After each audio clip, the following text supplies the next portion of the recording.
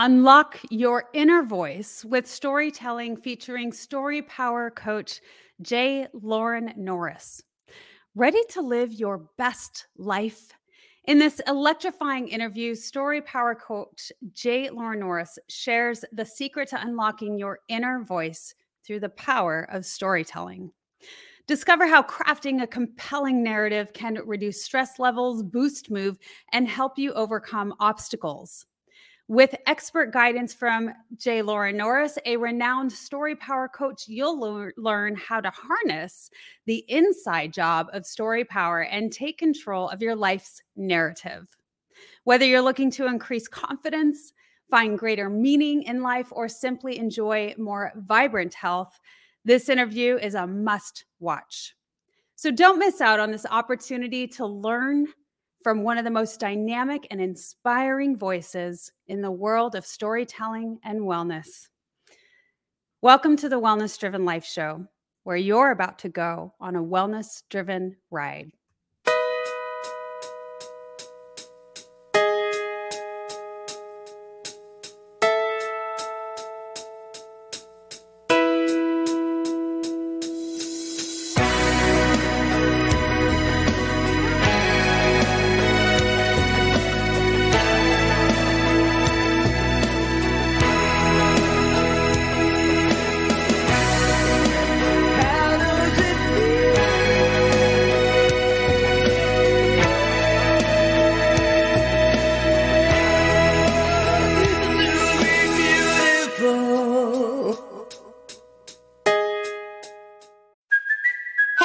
Cuoco for Priceline. Ready to go to your happy place for a happy price? Well, why didn't you say so? Just download the Priceline app right now and save up to 60% on hotels. So whether it's Cousin Kevin's Kazoo Concert in Kansas City, go Kevin, or Becky's Bachelorette Bash in Bermuda, you never have to miss a trip ever again. So download the Priceline app today. Your savings are waiting.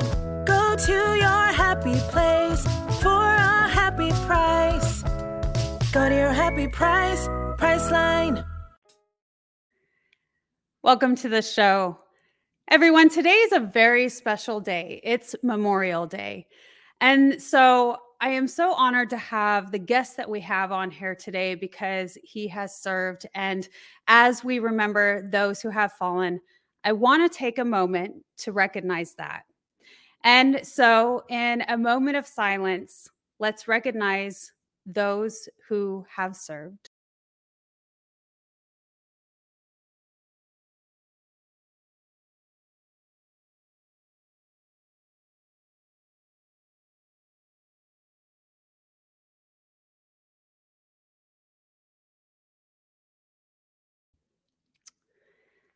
So today, instead of reading the biography of our guest today, I'm going to allow him to share for himself how incredible he is. So please help me welcome Loren Norris.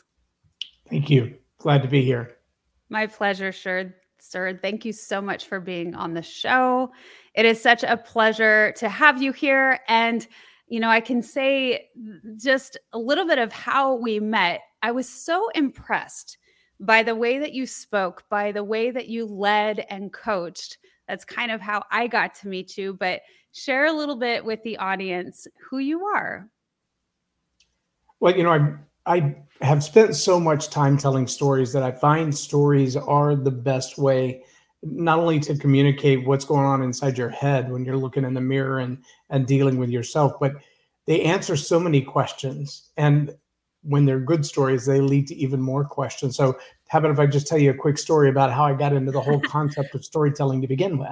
I think that would be the most fitting. Yes, please. So I walked around the corner and I found my mom there on her knees scrubbing the urinals in the same middle school that I went to. I said, "Hey, Mom, let's go grab some dinner." And she looked up at me and then she said, "Well, I got to finish this one and the bathroom down on the West Wing, and then we can go to dinner." And I said, "Mom, why are you doing this?" And she looked at me and she said, well, this is my job. I said, I understand that, but why are you doing this? And she said, "Son, you know, I dropped out of high school. This is the best job I'll ever have." And I said, no, Mom, my sister was valedictorian from high school, top 5% of Baylor graduates. And when she graduated from college, I just got my first promotion in the Air Force. There's no way we come from this kind of stock that's the best you could ever do. Well, the Air Force sent me off to Honduras shortly after that. We didn't have dinner that night, by the way. But while I was in Honduras, I got a call from my aunt. She never called me at work before that and never called me after that. And then to call me thousands of miles away while I was in Honduras, that was a shocker. But when I answered the phone, she said, that conversation you had with your mom, that was pretty hard on her. And I'm thinking, this doesn't sound good, to get that unexpected phone call from an aunt from so far away and long distance and international. Holy cow. Is she okay? She said, well, yeah, she's okay. We had a long conversation, though. It really hurt her heart. We decided together to go back to night school and get our GEDs. And I was like, yes. And she said, but Mr. Barton wouldn't let Mom have her GED. And I'm like, what do you mean wouldn't let her have it? She said, well, he told her that her grades were so high and she was such an academic superstar that if she would push a little harder, she could actually get her high school diploma. And I was like, okay. I mean, I don't know what good that is now, but go for it. She said, then they told her if she'll also get her high school diploma and apply for college, he'll work to get her years as a janitor bridged toward a teacher's retirement. The same month that she turned 50 years old, my mother graduated from college at University of Mary Hardin Baylor in Waco, Texas. Belton, Texas. She was able to go on with her education degree, and she took over the Challenger High School. And she spent the next 15 years working with kids who were this close to dropping out. Some of them had already dropped out. Some of them, their life, their vision, their expectations were done. They were right where she was 30 years before. And she said, I'm not going to stand for you telling me that this is the best you'll ever do. And she helped hundreds of young people rewrite their stories and change the future of their life. Now I find myself doing the same thing. I encounter people at all levels who are rewriting the story of their life. They're finding out that what they've believed about themselves isn't true. And whether it's standing in front of a camera or standing on a platform or talking to your own kids or just looking yourself in the mirror to get psyched up before you go do an excellent job, if the story you're telling yourself is a mess, chances are that's what you're living to. So powerful. And this is a true story, yes? Absolutely true story. In fact, it's in my first book, Live a More Excellent Life, the first 2 chapters. I love that. And it makes such perfect sense. And it answers the question I was going to have is, how did you get started in the process and the beauty of storytelling? And you do an incredible job. And this just is it. It's such an incredible story that you have to share it. It's so powerful that it can move and inspire so many people. Well, and the reality is I didn't realize that there was any commercial viability to storytelling. I mean, I probably started telling stories when I would get myself in trouble as a young kid, and they would tell me, your grounding is that you can only play by yourself. And so I would stand on the side of the house with me and my stuffed animals, and I would perform things like the Gilligan's Island opening theme song. And I would dance and I would sing and I would talk to my animals, and just me and the stuffed animals, and nobody else cared. And it's kind of like being on camera because I can't see anybody but the camera, except when I have, my co-host here. The idea, though, of being able to perform in front of a crowd, it really was just my own entertainment to keep me from losing my mind. But I was at a Laurel Langmeyer conference. Wow, it's been probably 10 years or more now. And we all came to this conference to learn how to find the fastest path to cash. 30 Days to Fast Cash, I think, is the name of the book.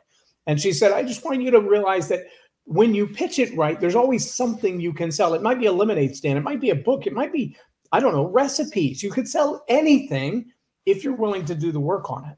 And so that's what we all came to this class for, to figure out the fastest path to cash. But I listened to people around the circle as we moved from circle to circle, trying to tell about their thing that they were going to sell and why they were going to sell it. And as I listened to them, I realized there was no why behind it. I mean, their story was so discombobulated from the product that they had to sell that nobody wanted to buy it. They were just like, cool story. Why are you selling pot handles? I don't get it. And I listened to a couple of those stories. And honestly, I went with my Live a More Excellent Life book, which if you've ever seen the very first version of it, go ahead and burn it for me. I'll send you a new one, I promise, because it had the ugliest cover in the history of book covers in the first design. No question about it. If there was an award for most hideous, I would have it. Did you give me a picture of that? I did not. Oh, okay. If you search the web, I'm sure you can find it, but we've even updated it on Amazon. But I had that ugly book cover at Laurel Langmeyer's event, and I thought, well, I've got 10 of them. If I can at least sell the 10 of them while I'm here, that'll pay for my meals while I'm here before I head back. And in that first day of circles, there was a lady that has beautiful cooling plates made of alabaster. And they were laser carved of 2 deer standing in the woods. And she told her story at the very beginning of the circle, and I listened to other people go around. And when she told her story, it didn't have any resonance whatsoever with this piece of beautiful art and kitchenware. So when it got to me, I didn't talk about my book. I didn't talk about my products. I didn't talk about my services. But for the first time ever, I told somebody else's story instead of my own. And when I was done, she sold out. And I thought, interesting.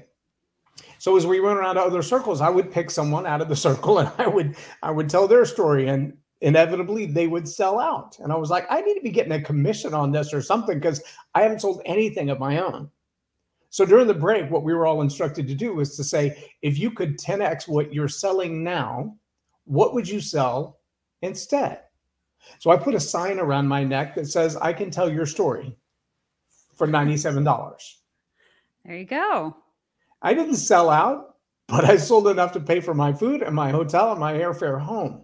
And I came out of it with a couple of coaching clients as well. And I didn't realize until then, not only did I have a knack for telling stories of my own to be self-entertained, but I had a way of hearing other people's stories and finding the connection, not just a punchline, but how do you make that story profitable?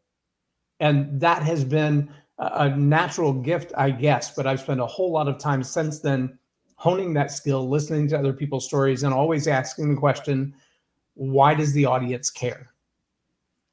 Ever heard of Stoicism? Chances are, if you have, you've heard of Stoicism with a lowercase s and not Stoicism with an uppercase S. Lone wolves, no emotions, antisocial behavior, cold indifference. All that is Stoicism with a lowercase s. Stoicism with an uppercase S is the ancient Greek philosophy and virtue ethics framework that centers on service to the cosmopolis, to include your family, friends, community, and planet, and the development of a good moral character. My name is Tanner Campbell, and I'm the host of Practical Stoicism, a 3 times a week podcast teaching Stoic principles and concepts to anyone interested through the exploration of texts and deep dives into various moral topics. You can find Practical Stoicism where you're already listening to podcasts by searching for Practical Stoicism or by going to stoicismpod.com. I invite you to give it a listen today. You just might like it. Yeah, and I've seen you do that, and you did an incredible job. Really mind-blowing what you can take and how you can navigate it to where the audience is sucked in. I think even just like the story you shared just now on the show about your mother, I was very drawn in. It's easy to do that when you're a great storyteller. And it's the emotion behind that, right? And I love how you went, and you really were learning and understanding the human language, right? And how we interact and what we are drawn to. When you went to these conferences and you were seeing and observing what that was, and that people didn't listen to stories that didn't really relate or have the emotion, but they would buy into something that did. Well, I think for a lot of people, the challenge is, and you may have heard me say this before, nobody goes to Home Depot to buy drill bits. Nobody. Because nobody collects drill bits. I mean, it's not like the little tiny spoons, which I just recently heard baby spoons are outlawed. Who knew? But little baby spoons apparently are somehow related to doing drugs, and so they're considered drug paraphernalia. My grandmother had 800 of those silly things, but now they're outlawed, so you can't have them. But people collect those. They would buy them on purpose. All right, in all of my adult life, I cannot remember. Well, I take that back. Until recently, I never bought a drill bit because I wanted a drill bit. Never. And most people don't buy drill bits because they want drill bits. And the reality is, people get on stage or they start writing a book or they start a show, and what they want to do is tell their story. And the reality is they want to tell their story because it's cathartic. It feels good. It makes you feel good to tell the story. Now, the challenge with that is sometimes telling your story is like buying drill bits. Nobody really wanted it when you started. And so until they can figure out why they want it, and that's where a lot of people miss. They tell what feels important to them. And they never ask the question, why does the audience want to know my story? What does it matter? And so they tell the story because it makes them feel good. And the sad reality is sometimes the only relationship the story has to the people in the audience is the ones who can say, oh, I feel for you. Oh, great. So you got a little pity. Awesome. Right. Oh, what good was that? Or for people to say, oh, that makes me angry. I want to go smack that person in the head for what they did to you. Or, can we send donations somewhere? And if those are your motive and those are the reasons that you want to tell your story, then, rock on. But what really people want out of their story is like when we go to buy drill bits. So if I can tell you a story about my drill bit. Yes, you can. So we recently bought a new house. Nice little town in the middle of nowhere outside of the Dallas-Fort Worth metroplex on the lake. Cute little house. It's a barn-dominium. And the guy who built the barn-dominium had the foresight to build these beautiful tile walk-in showers. And when I say walk-in shower, my wife and I can both get in the shower and do jumping jacks. There's that much room in the shower, which is really cool. I don't know that we would ever do that, but you could. But he also didn't. Not while it's wet, you can't. Yeah, I don't advise. Not wise. But he also didn't put a wall or a place to hang a shower curtain. And so when the shower gets wet, it's not just the shower that gets wet, it's the whole bathroom. Mm. And I had this fear that I was going to step out of the shower, crack my head on the toilet, and be found by the EMS laying naked in the floor. And that fear kept me awake at night. I do not want to be found by the EMS laying naked in the floor. The last thing I need is volunteer firefighters dragging me out of the floor. Not a visual image anyone should ever have to withstand. And would you say when you've served in that way, you do have a fear? You develop this fear of, I will never be found like this?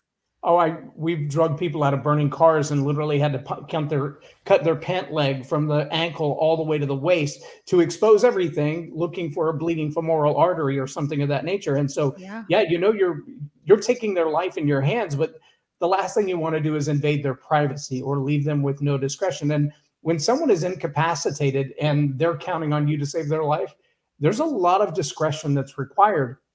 Unfortunately, I've worked around a lot of people that they don't have that level of discretion. They don't have the professionalism, the maturity to say, I'm not going to tell you what I saw. In fact, there's a guy right now who's doing really well on his social media channels by telling stories of the EMS, of people that he's found in questionable situations. And he's just telling the story like it really is. And some of them are appalling, but they're humorous and he tells them in a humorous way. And I'm thinking, I would hate to be the person that he's telling that story about. So I had to have a solution. And the solution was I had to build a half wall. So I went to Home Depot and I said, listen, here's what I got. I got this big shower and I want to put glass on one side of it so the water stays in the shower. He said, okay. I said, now my problem is the whole shower is built of ceramic tile. And then that tile is glued to concrete. So I need somehow to attach this wall to that tile. He said, well, there's some great glue for that, but it's not going to stay with glue alone. You need some anchors. Okay. Tell me about anchors. He said, well, if you've got to go through masonry and concrete, you need a very specific kind of a bit. I said, a bit? He said, yeah, a drill bit that's made to drill ceramic tile without shattering it. Okay, I didn't know there was such a thing. And that day, for the first time ever, I bought a drill bit because I had to have that specific drill bit. $17 for one drill bit. And I did not go to Home Depot because I wanted a drill bit. I went to Home Depot because I didn't want to be found by the EMS and be in a compromising position. I went to Home Depot because I wanted to put up a glass wall. I went to Home Depot because I needed to protect myself and my vanity. And the only solution for that was a drill bit. I'm going to tell you, there are a whole lot of people out there who have stories to tell. And their aggrandized version of their story in their head is that this is the be all end all of the most entertaining, most emotionally provocative story you've ever experienced in your life. And it may be true, but it may be like saying I sell golden drill bits, because until someone can figure out how that story makes their life better, it doesn't matter. You might be entertaining. You might be a great comedian. All those things are good. But if it doesn't bring them hope and help and make their life better, chances are they're not buying it. So there really is this science and structure to storytelling, which is what you specialize in. And, I didn't really understand that until I started speaking more and learning more and watching people speak, and started to learn that science just a little bit. I certainly have so much more to learn, but you're right. You've talked about how you could lead somebody to feel sorry for you. You could lead somebody to be angry for you, but that's not what you want the end intention to be. And so there's this, again, the structure, or this, you have to have a couple of different emotions throughout the story. And then there's different timings. How much time do you have to tell the story? And there's a lot that goes into it. Absolutely. Now, I was thinking as you were talking about the EMT sharing other people's stories, what I thought about that, and being on the Wellness Driven Life being on the Wellness Driven Life show, that when we share our stories, there's so much of this healing aspect to it. And I encourage people to go out and share their stories because of that. And what do you think that he is doing just that it's kind of this healing essence for him? I know I'm past law enforcement, and you get this sort of, you joke around in a way that most people aren't able to do, because you see the worst of the worst, but you have to have that out.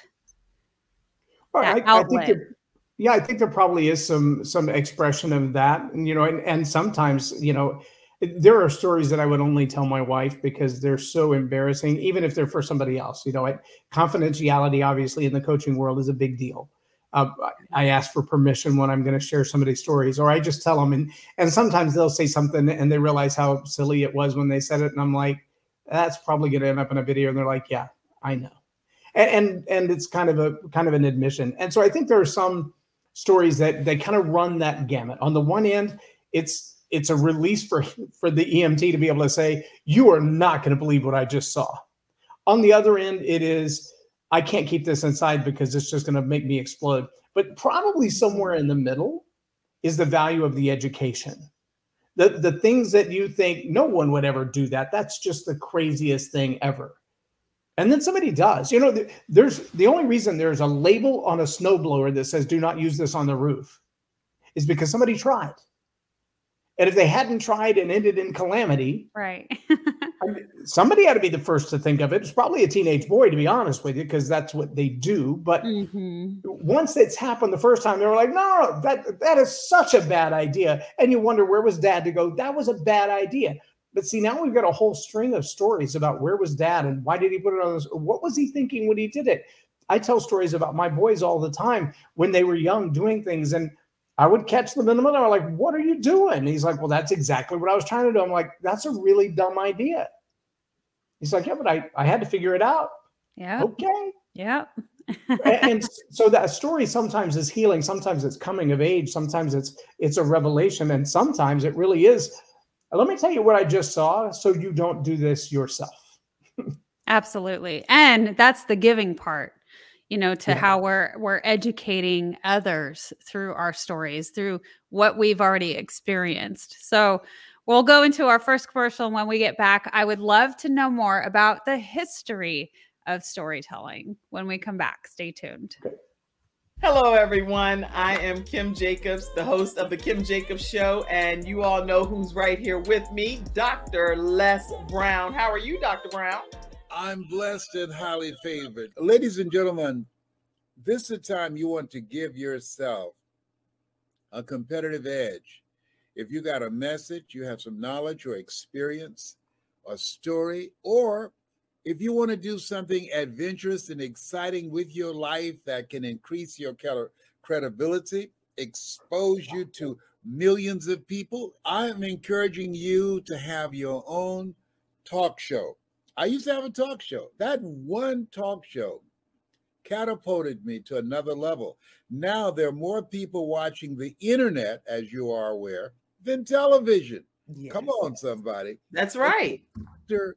Kim Jacobs, she trained people on how to have their own talk show. She will train you how to do that.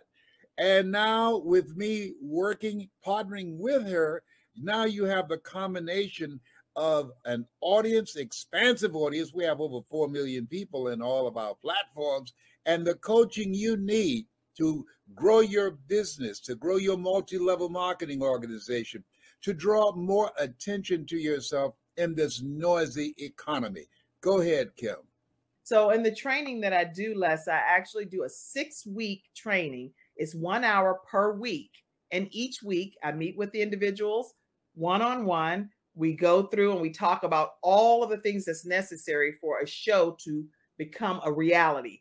We go from how to actually identify your focus area, what's going to be your ideal customer that's going to be tuning in. We'll talk about how to get guests, how to get sponsorship, how to go about getting your lighting, your branding, and your banners, and everything that you need to know. And guess what, Les? They own their own content at the end of the day. And that's exciting. Now, if you're ready to create a shift in your business and in your life and increase your cash flow, I want you to go to KimJacobsConsulting.com. It's right there on the screen. KimJacobsConsulting.com. You know, people say opportunity knocks on every door. Right. No. Opportunity stands by silently waiting for you to recognize it. So I want you to recognize that this is a time for you. This is an incredible time to have your own talk show. It establishes a level of credibility. Yes. And by being exposed to people on a regular basis, it allows you to strategically begin to impact and attract your audience. She can take you in a place in yourself that you can't go by yourself. So go to KimJacobsConsulting.com. That's KimJacobsConsulting.com. Did I say KimJacobsConsulting.com? Yes, you did. Very good. Make sure you go there and sign up for the coaching, and we're looking forward to working with you. You have something special. You have greatness within you.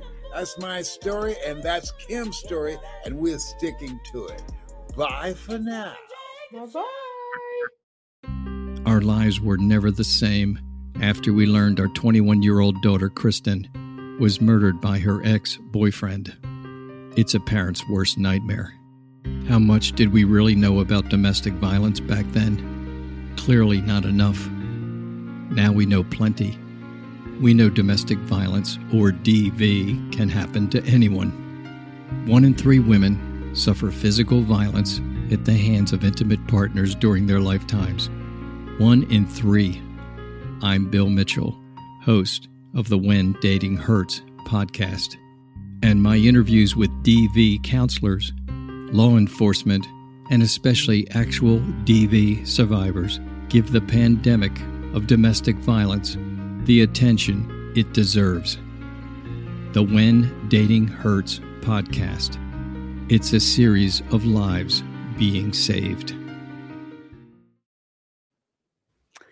All right. So when we start talking about story power and the narrative that we lead, I wanted to bring in a little bit of your knowledge on the history of speaking and telling our stories, because so many people, and you know this is why you have the profession that you do, but so many people, it's a huge fear.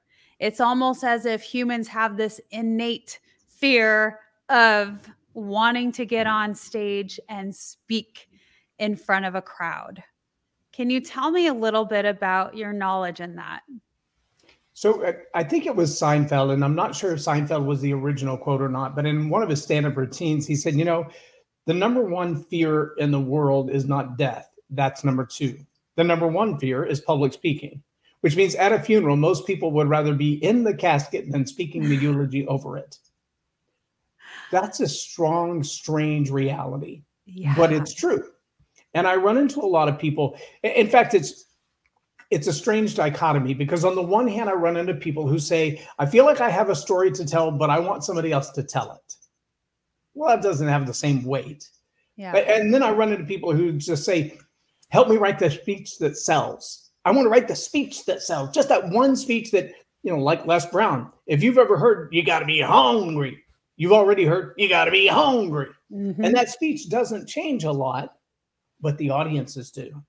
Yeah. And that speech has been told millions of times all over the world for both great revenue and great impact. Because it's like listening to, I don't know, Ice Ice Baby, the one hit wonder.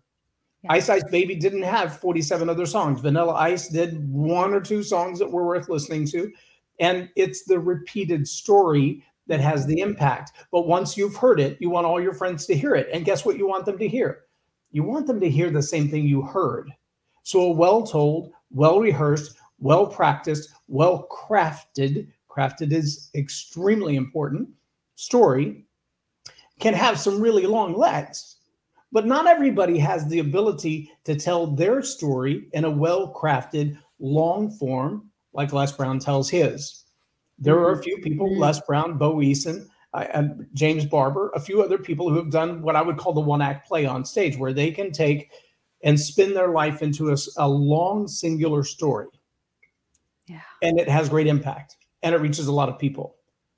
But for people who want to imitate that, that's a lot of work with just one story. Here's what I find with most people, though. The amount of time that it takes to answer a question is on average about 2 to 2.5 minutes. That's kind of your max. And as TikTok continues to rewire the brains of young people, that 15 to 30 seconds, that's really the answer they're looking for. They ask you a question and they get a Harry Potter novel. They stopped listening a long time ago and you're still talking. And at some point they're going, why are you still talking? They're not listening to the relevance of your story. They're not listening for the impact of your story. They're just still talking. So I learned it from Dale Carnegie. I guess it was about 2004. I went through the Dale Carnegie course the first time. Then I became a Dale Carnegie coach for the next 5 years. And what he you liked that, did you? Say it again? That Dale Carnegie stuff? Yes, I did. I coached that for 5 years. Yeah. And his magic formula is how to tell the story in 2 minutes. And he gives some really clear outlines in it. You can find it in the How to Win Friends and Influence People. Yeah. And in the Strictly Business course, we walked people through it repeatedly. I use a very similar format to that. I hold his storytelling process in high esteem because it was never about public speaking. It was kind of the backhanded way to get people to speak better in public. And here's what I learned. People who have a fear of public speaking usually don't fear public speaking. What they fear is being rejected. They fear saying something silly. They fear people looking at them and going, is that really true? And so that fear of the shame, the fear of the rejection, the fear of not being accepted, the fear of what they have to say being forgotten or coming out all wrong. We've heard songs written about it for decades. Yeah. What I do find, though, is that when you squeeze a pineapple, ketchup doesn't come out. When you squeeze a pineapple, what's in it is what comes out. And so most of my job in preparing public speakers has little to do with their speech on stage and a lot more to do with the who that they are.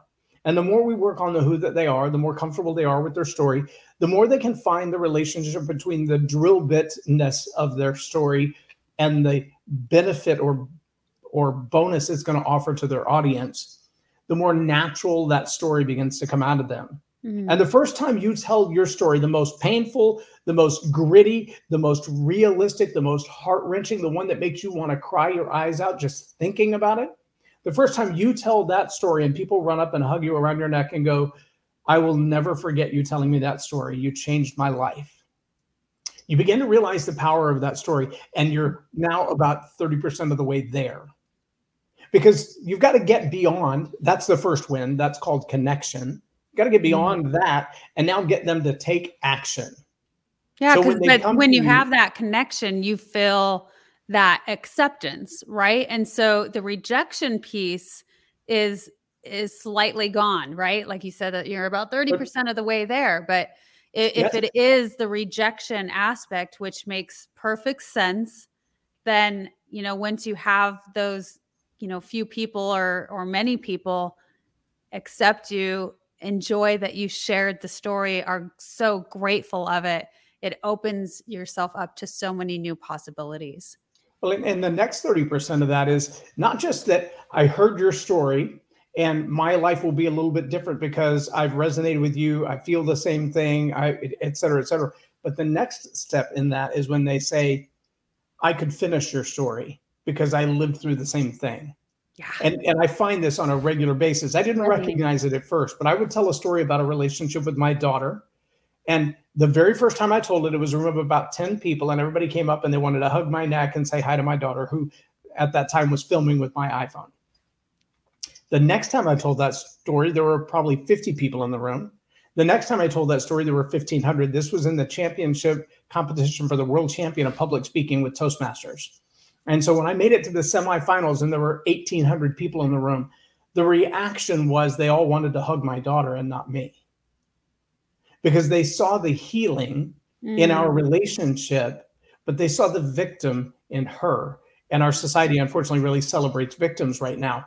But the people who resonated with her status as a victim in that story saw themselves as a victim.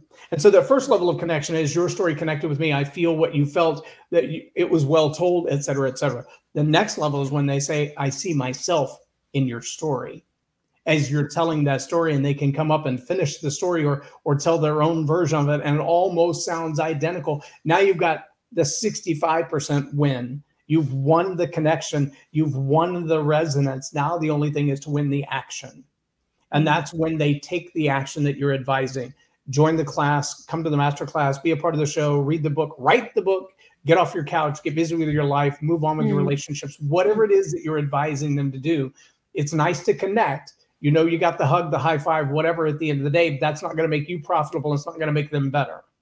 It's nice to go to the next win and know that they could tell the same story because you've so well selected the story that you've crafted to tell that audience. Yeah. But when you can get them to take action, that's when you win and win and win. The triple win is to connect, to resonate, and to draw to action. Connect, resonate, draw to action. Yes. I love it. And I'm keep rotating throughout a couple of your websites because I want people to make sure they can reach you. But there's so much that I'm getting through this and through our storytelling. There's a lot of us, we all have stories, every single one of us. And I remember you saying at one point, you should have 100 stories in your pocket ready to go. And as you read the room, know when to pull the right one out at the right time. But I want to go back to the essence of the story and why it's important for us to be clear on that narrative.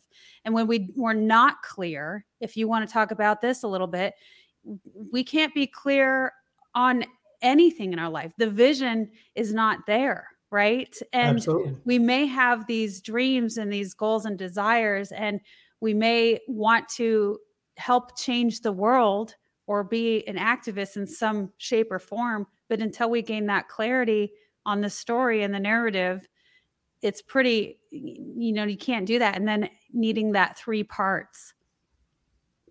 Well, I believe it was Stephen Covey who first coined the phrase, begin with the end in mind. Yes. And so the first phase of StoryPower, the StoryPower Masterclass, whether it's online or live, it always starts the same, and that is story selection.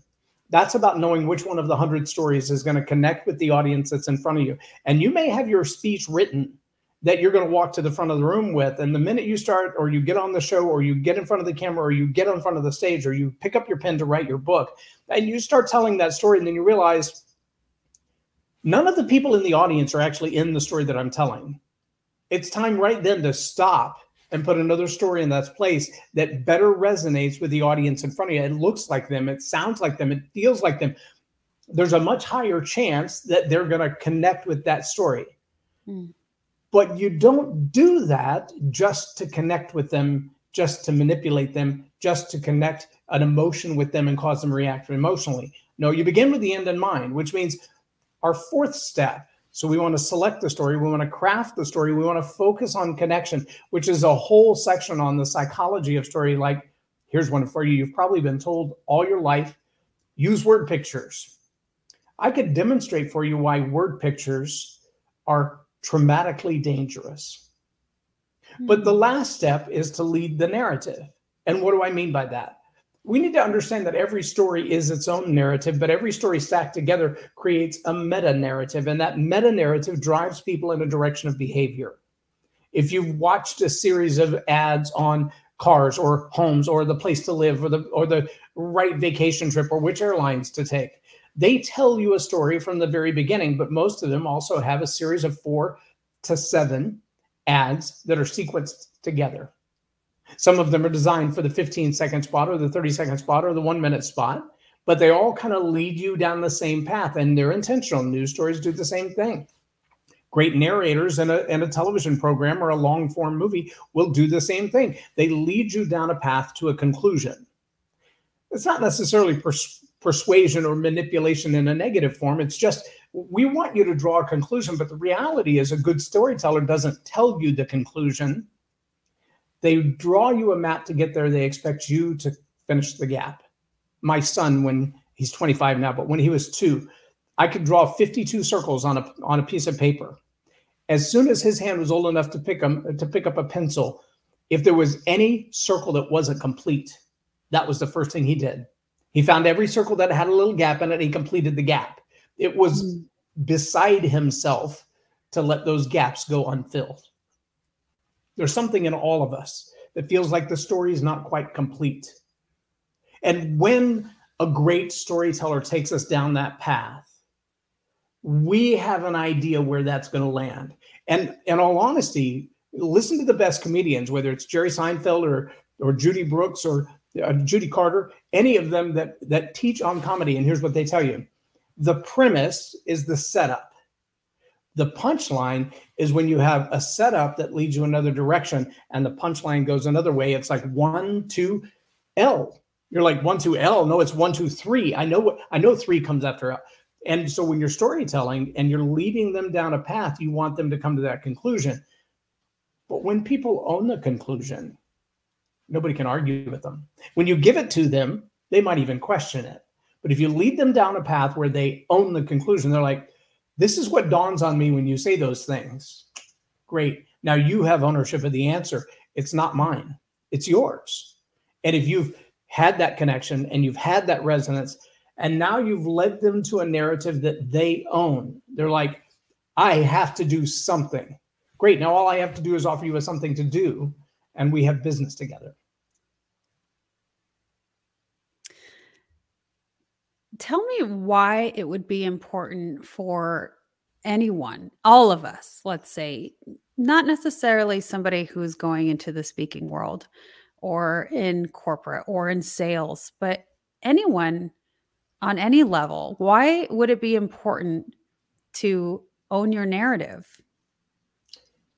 Okay, so there's a couple of things going on there, and I'm going to pull back the kimono just a little bit and let you know, as a father of 4 and a grandfather of 10, some of the narratives that I see in the public school system today, some of the books that the little kids are bringing home, I'm like, I mean, maybe you've seen some of the videos that are floating around on social media where parents, teachers, pastors read from the books that their elementary kids have brought home from the school, and the school board says, no, you can't say that out loud in public.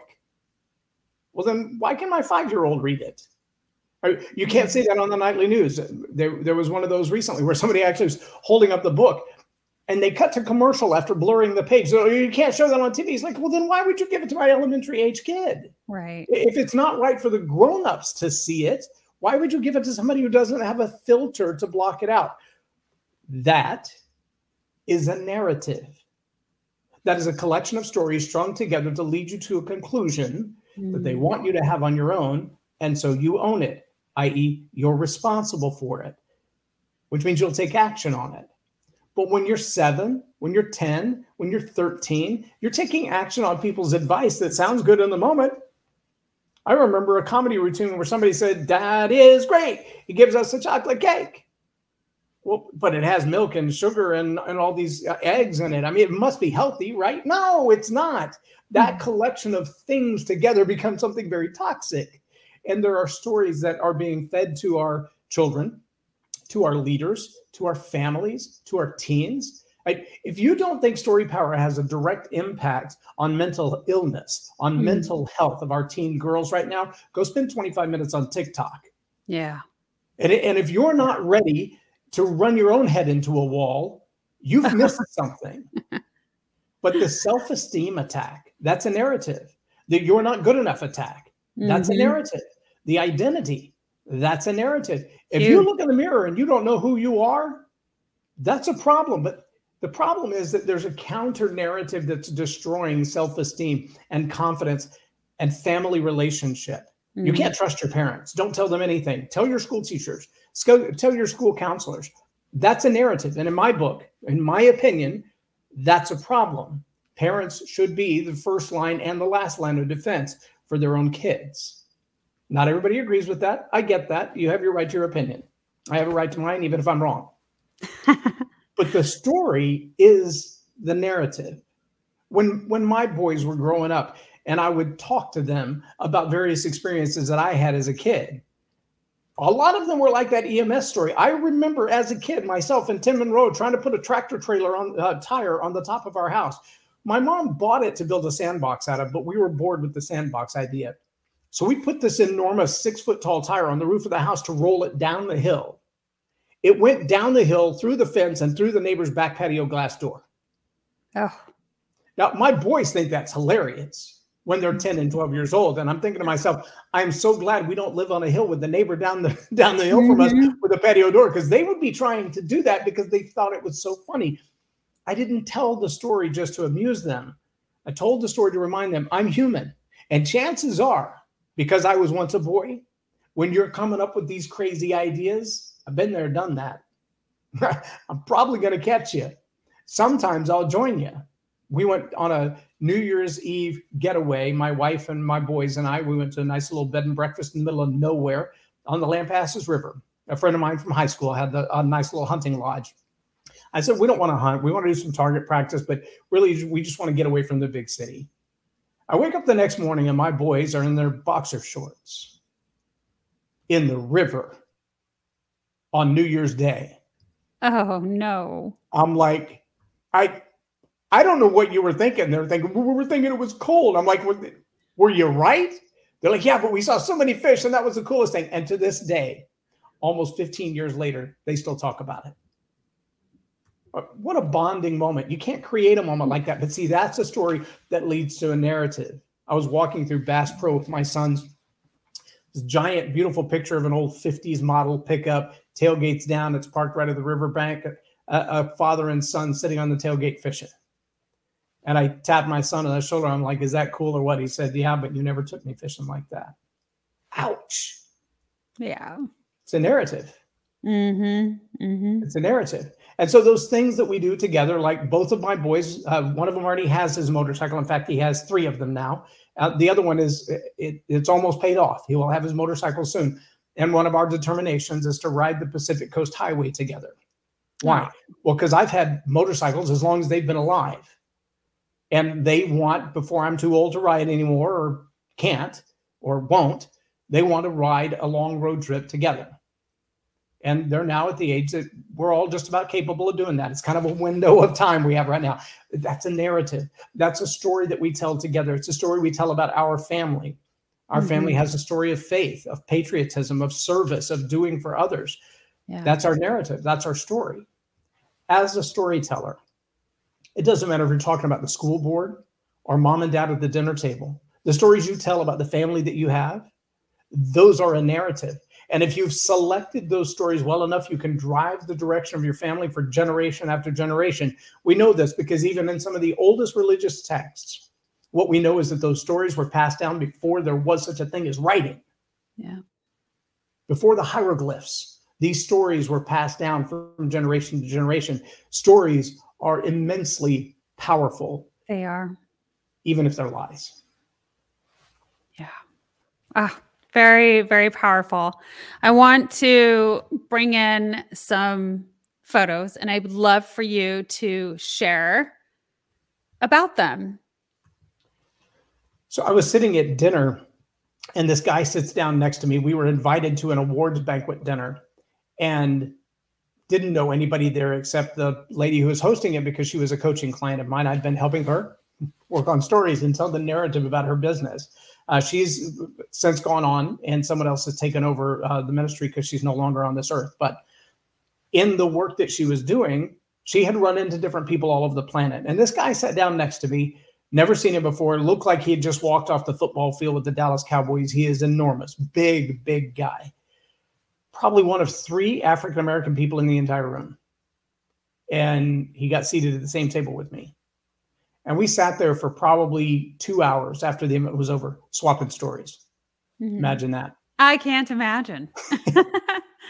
This is a guy who's traveled all over the world, all over the United States, done all kinds of stuff in the world of politics and teaching and education, has his master's degree in education, graduated from the University of Iowa as a D1 football player. I mean, he's done some stuff.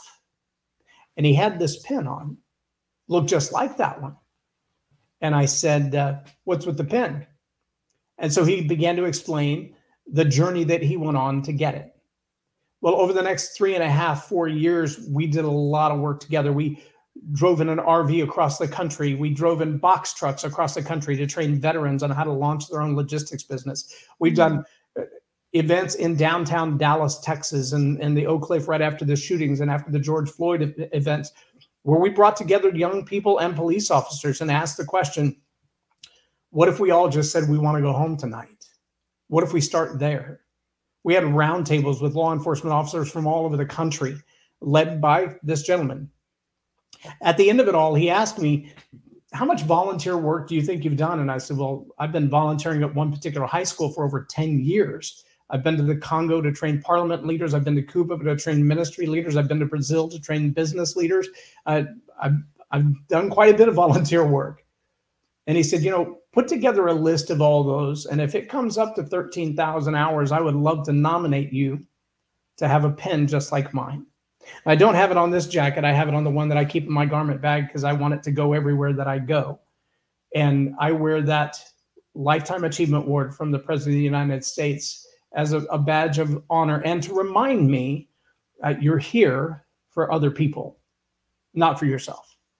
If I don't die a millionaire, I'll be sad that I didn't have a great amount of wealth to leave behind for my kids in the monetary way.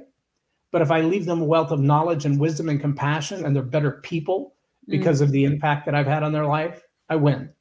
And I think it's true for everybody that I impact. If I walk out of your life and you remember me because I made your life better, I win. That's all I want. Yeah, absolutely. That's awesome. Congratulations on that. Incredible. And these are your books, yes? Yes, 5 of them. There are 2 more in the works. And actually, there's a companion to that, Learn to Roar Leadership. There's one called Learn to Roar Communication. And so that's another one. Attitude Hack is probably one of my most challenging pieces. That one and the 2 Learn to Roar books have been at a state of about 85% completion since 2018. I'm a marinator. I'm one of those guys that if I were to switch camera angles, you could see I have 2 bookshelves that are probably 6 foot wide. They're floor to ceiling built-in bookshelves, and every shelf is stacked too deep, and some still have books on top. I'm a voracious reader, constantly studying, reading everything that I can get my hands on. And I study things in the area of communication and civics and politics and religion and faith in all of those areas, but I really focus on how we communicate. And Dr. Caroline Leaf has a quote that I think is extremely powerful. She said, attitude is what you think about how you feel and how you feel about what you think. So it doesn't really matter whether you think first or you feel first. Where those two things come together, that's your attitude. Well, we know that attitude is contagious. In fact, I say it this way: there's nothing in the world more contagious than an attitude. Not even a common cold is more contagious than an attitude. But what is it that shapes our attitude? The answer is the narrative. Well, where does the narrative come from? The collection of stories that we've heard and believed. Where do those come from? Well, some of those come from inside of us, and some of those come from outside of us, which means our attitude is all about the story we tell, the things that we believe, the narrative that we follow, and how we choose to feel about that. Yeah. So I would say that that's what you do. And correct me if I'm wrong, but you really help people shift how they tell their story about themselves and, envision what they want to continue that to be and how they continue to tell the story. Absolutely. And if you already have a vision for where you want to go, and in the first book, Live a More Excellent Life, I talk about the importance of vision. And I recall a song by Tracy Lawrence where he says, paint me a Birmingham, little house on the edge of town, a porch all the way around, put her there, and the front yard swing in a cotton dress, make it early spring. And the lyrics of the first verse of that song are so picturesque. Mm-hmm. If I were to ask you, have you seen that in downtown Dallas or Houston or downtown Atlanta? People would be like, well, no, you would never see that in any of those places. But you might see it in the countryside of any small town America. You might see that house with the porch all the way around. But here's what I find to be true. Most people can tell you that, and they'll tell you that from a memory they've experienced. They're recalling something they've experienced, and most people have a fond memory of that scene, even if they've never been there. But let me tell you the more magical part of that. The reticular activating system in the brain is that thing that doesn't know the past from the future. It doesn't know the present from 10 years from now. It also doesn't know the truth from a lie.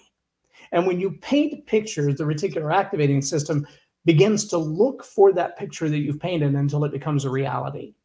Zig Ziglar said it's the green Buick theory. Nobody has a green Buick until you buy one. Now everybody has a green Buick. When we can paint a picture in our minds that is so picturesque that other people go, I've seen that, I know where that's located. When you come to that space in your life and you realize, I've been talking about this for years. Now I'm here. And my family had a moment like that. We pulled up in front of an old log cabin that a guy had built from the ground up. It was for sale and way out of our price range. But everybody in the car, when I pulled up to it and we looked at it, they went, that's Birmingham, Dad. You've been talking about it for years. It was in the middle of Northeast Texas somewhere. But they recognized that that was the dream. That was the vision that we had all talked about for years. They knew when we arrived at that place that this is the place we were striving for. When a good storyteller can build a narrative that paints a picture that drives people to the vision, then that narrative really does drive them in the direction of that. And when they can see this is what life would be like if you got it all together, if you took the action that I'm recommending, if you do what has to be done, say no where you need to, say yes where you need to, your life could look like that. That's the purpose of the narrative, and that's the purpose of selecting the stories that connect with the people that drive them down the path to get them to that place. But if you don't know where you want to take them, right, you can't get them there. Right. Attitude is usually the biggest obstacle to getting anybody there because it's the attitude that connects them to their old confirmation bias and their old belief systems that are all jacked up. It's the story that causes them to go, had really thought of it like that. Now we're getting somewhere because now you realize you need a drill bit. Let me give you the drill bit. Absolutely. And, really the way that we give back and we serve each other is through that. Yes. And so I wanted to show too, these are the next two books that are coming. Or no? I'm Actually, sorry. both of those books are done. The one on the right is the 5 battle positions of a happy wife. My wife wrote that book. The one on the left is the 5 battle strategies of a victorious warrior. And so part of our narrative, part of our story, in fact, if you've got time for another quick story, I can share this one with you to really put it in context. You have time for another story? Yeah, let's do it. So we went to Pine Cove Family Camp in East Texas. As we were walking out of the sanctuary that day, we stopped right outside the door, and she turned to me and she said those 4 words that make every man tremble. We need to talk. Oh, that's as bad as turn your head and cough. There is nothing worse than we need to talk. Now, I know this. I came into our marriage with an addiction to pornography. I was molested at 9 years old, and it sent me down a really bad path. And so for the next 25 years, I wrestled with that addiction. So here we are 10 years into our marriage, and I brought it with me. All the baggage you could possibly imagine that came along with that. I also knew that I was fat and unlovable. It was proven by all the relationships that had gone bad in my life. I probably sabotaged every one of them up to that moment. In fact, I had tried several times to get her to go away, even after 10 years of marriage.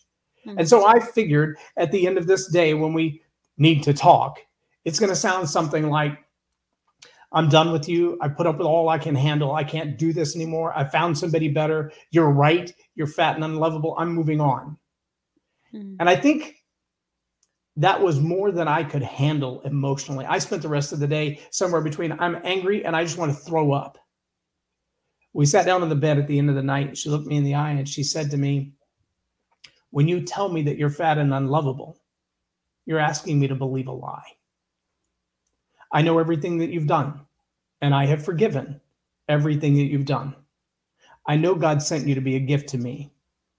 I love you just like you are, and I need you to see you the way I do.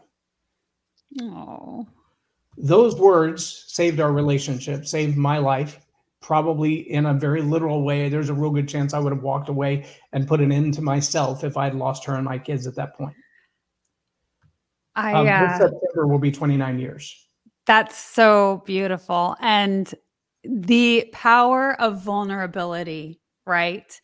And I wanted to bring in this picture because this is a picture of you with your wife. Yes. And you can tell a little bit about this photo as well, but I thank you so much for being vulnerable and sharing that story. Well, this particular photo was December of 22, when my wife and I went to the 10X Stages event that Grant Cardone and Pete Vargas had put together as part of the Great American Speak Off. And I won a golden ticket in Dallas and went to the semifinals and competed in the final. I think it was 32,000 people eventually had entered that event. And we were down to the final 150. So I made it to the final 150 in Miami. And part of that included 5 days of training with Pete Vargas's team on stages and stage presentation, developing your signature talk and that kind of thing. So my wife went through that training as well, even though she says about 10 words a year.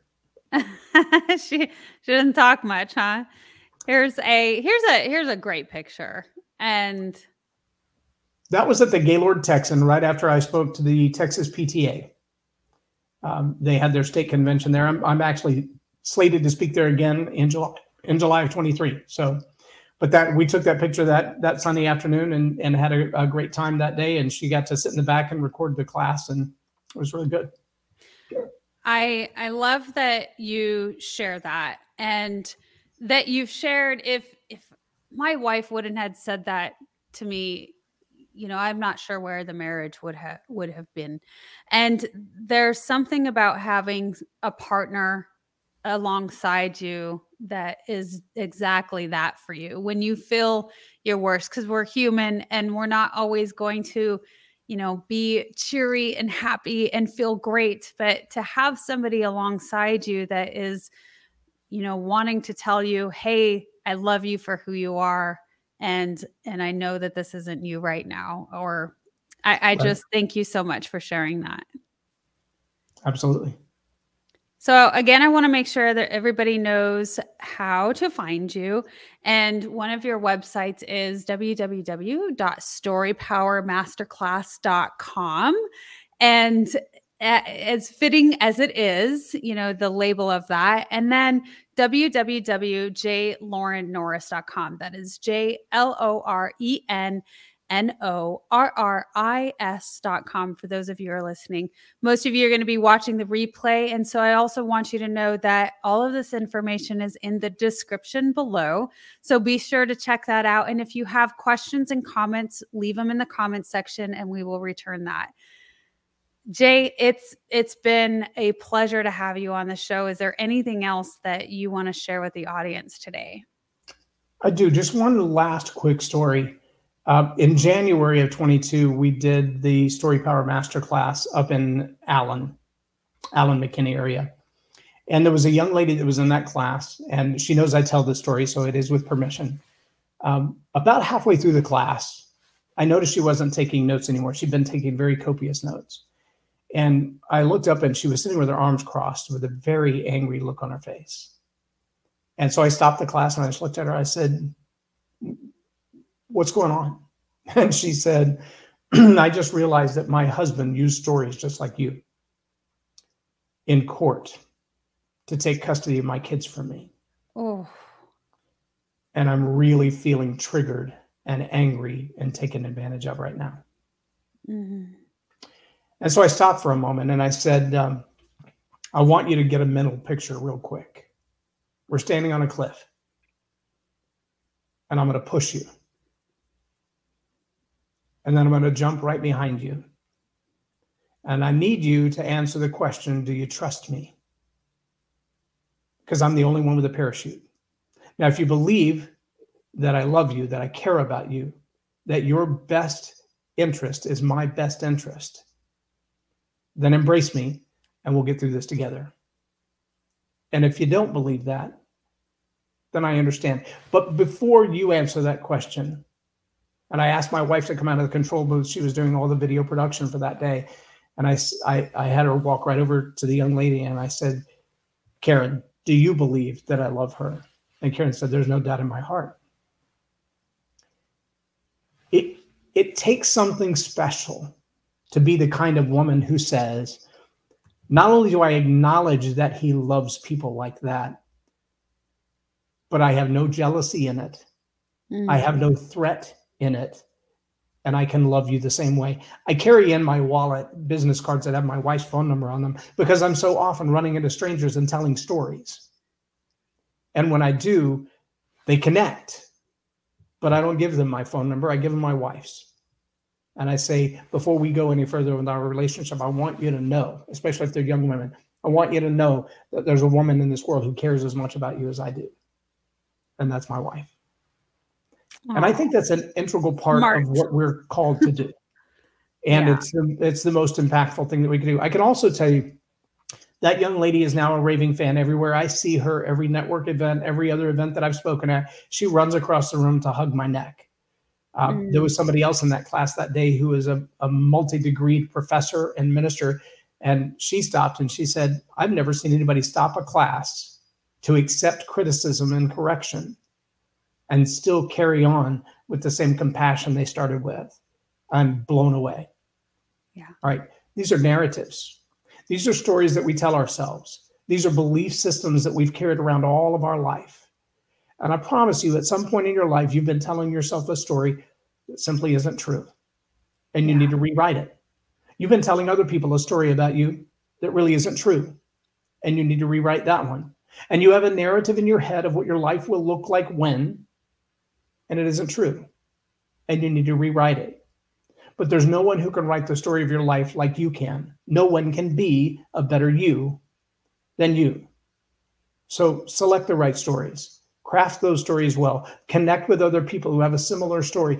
Give them the hope for a future through a great narrative, and you will leave a legacy that money couldn't even begin to buy. Ah, that's beautiful. And I'm so glad that you brought that story up because it's true. We do have our own beliefs and stories based on our experiences. And even if we're going into something that's supposed to be in our benefit, it's easy to be blocked by those belief systems that we've had. So you're absolutely correct. Create your own narrative, rewrite it, and make it worth it. Make it beautiful, Absolutely. And so I'm so glad that you brought that up. What is next for you, J. Loren Norris? Because you have written so many books. You've got a couple more in the works. What is the next big thing for you?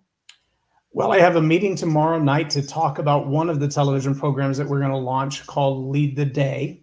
And so I'm meeting with the network executives tomorrow evening to talk about what that will look like and who's going to pay whom and how that will all come together and when.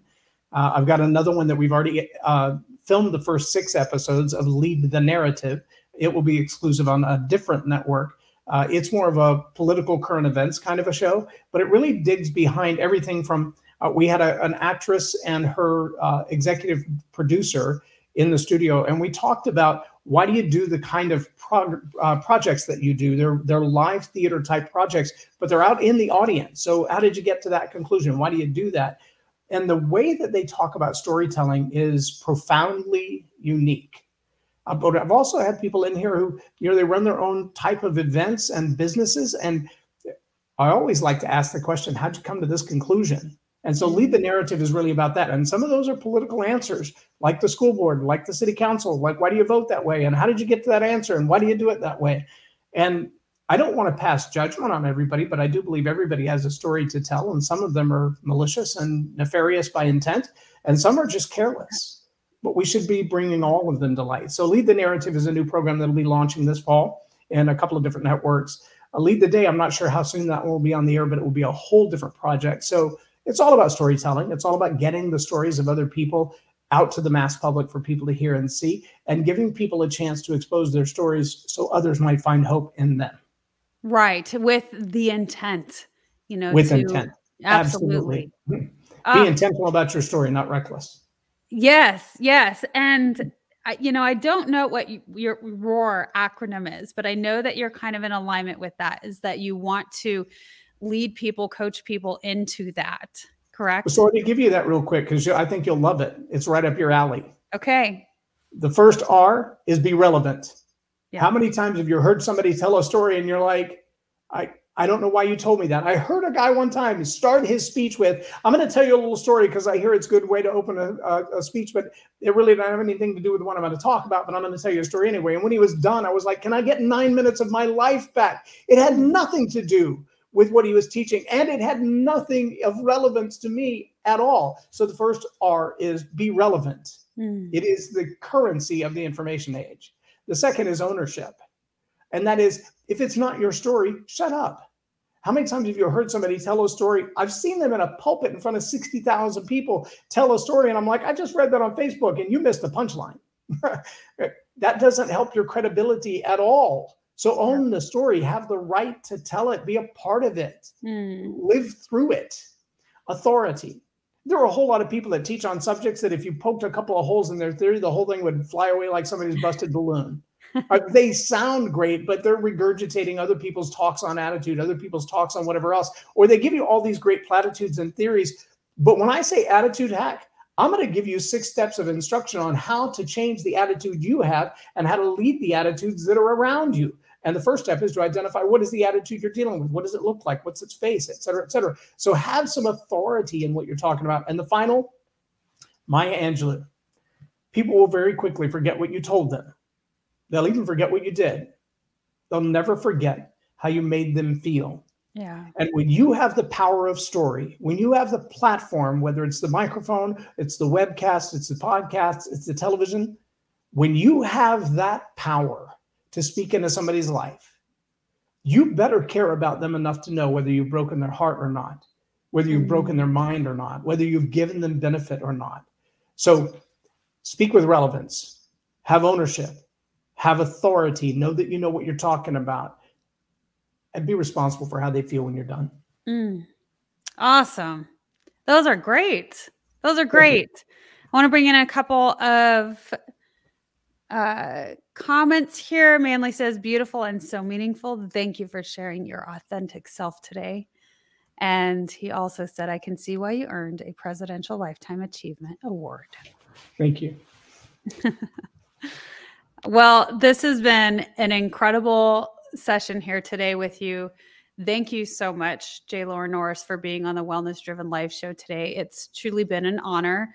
Thank you for sharing your wisdom and expertise and the power of stories and to rewrite your narrative. Absolutely. All of us need to do that continuously, right? It's a never ending thing too. I think that that's something Absolutely. really powerful to point out as well, is that, you know what, just like a movie and anything else, it keeps running and rolling. And so it's up to us to be able to keep that in control and be responsible for it. So very cool to have you on the show. I want to thank you, sir, for your service to this country also. And I want to say goodbye for now. And to the rest of you on the show and for those watching the replay, goodbye for now. And we will see you later. Thank you, April. You're welcome.